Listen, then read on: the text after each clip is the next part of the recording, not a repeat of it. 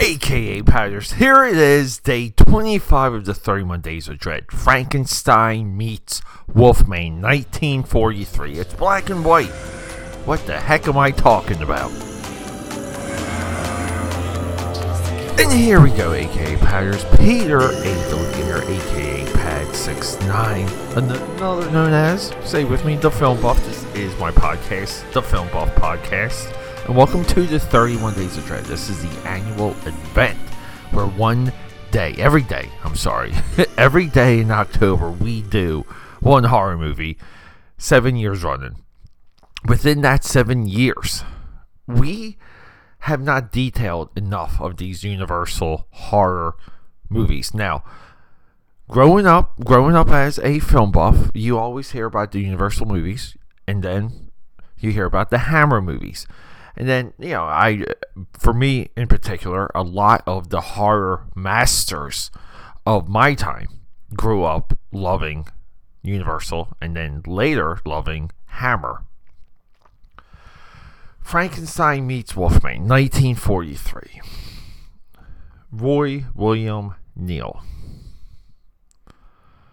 Lon Chaney Jr., Bela Lugosi. Bela Lugosi we know, right? Frankenstein, Lon Chaney, the Wolfman. This movie shook me up. It shook me up when I realized that we're in a shared universe. This movie was made in 1943. The ties of this movie go back to 1931 with Universal's black and white Dracula. So everything that we think was unique about the Marvel Cinematic Universe, Kevin Feige just borrowed from these movies. The way that they're connected, the way how they share problems, they also share solutions. Meaning, and I had to kind of do some investigation because I got to talk to you guys about something. I don't feel right going into the exact plot details of this movie because we're kind of in the end of the third act, we'll call it, because we have two more Universal horror movies that are connected after this. We have House of Frankenstein and House of Dracula. The plot that begins here, that ends in those two movies, and those two movies are monster mash movies. They are the Avengers. All of this too really upsets me that the Tom Cruise Monsterverse with The Mummy really didn't take off, because there's just so much potential. It's a cure. Wolfman needs a cure. They need the book. They need the knowledge of Dr. Frankenstein that leads them to thawing out. That's right, thaw out. Just like Captain America, Frankenstein. They bring Frankenstein back to life.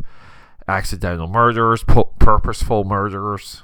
We get some townspeople very upset. And then the castle, aka the laboratory, gets washed away at the end of this movie because a dam needs to break. It needs to get bombed.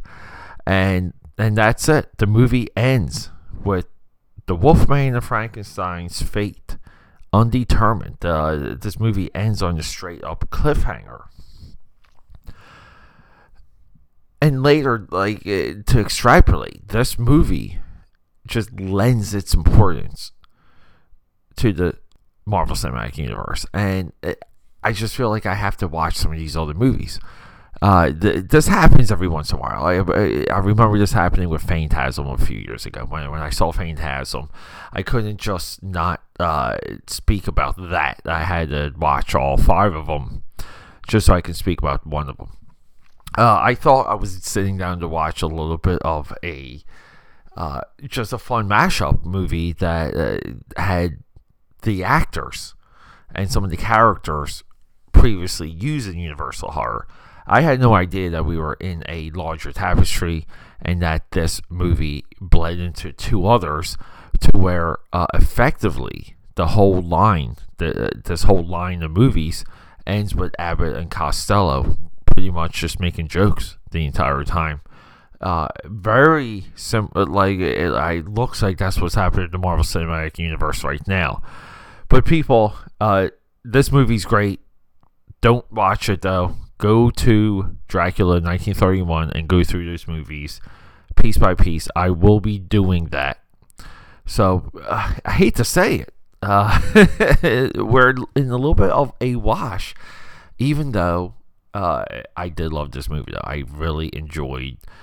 Sometimes watching something and seeing the history of it all is just inspiring, and this movie still holds up. I love the plot. I love the culture. This movie brings in the culture, brings in the time, and brings in the setting, the indoor sets. We're inside of a warehouse. These are all things I love. Masterfully done. And yeah, so go check it out. I did catch it on Peacock, but upcoming, I don't know what we're doing next. We're going to be doing maybe something Universal Monsters, something black and white, just something. And then get ready, Five Nights at Freddy is coming, and Casper the Friendly Ghost is coming. So we're winding down, but I'm struggling to pair some of these together because I might just watch House of Frankenstein and report back to you guys. AKA Pat here, the film buff, wishing I could, but I'm confused in the actual recommendation this time. Bear with me, AKA Patters, but we got more coming.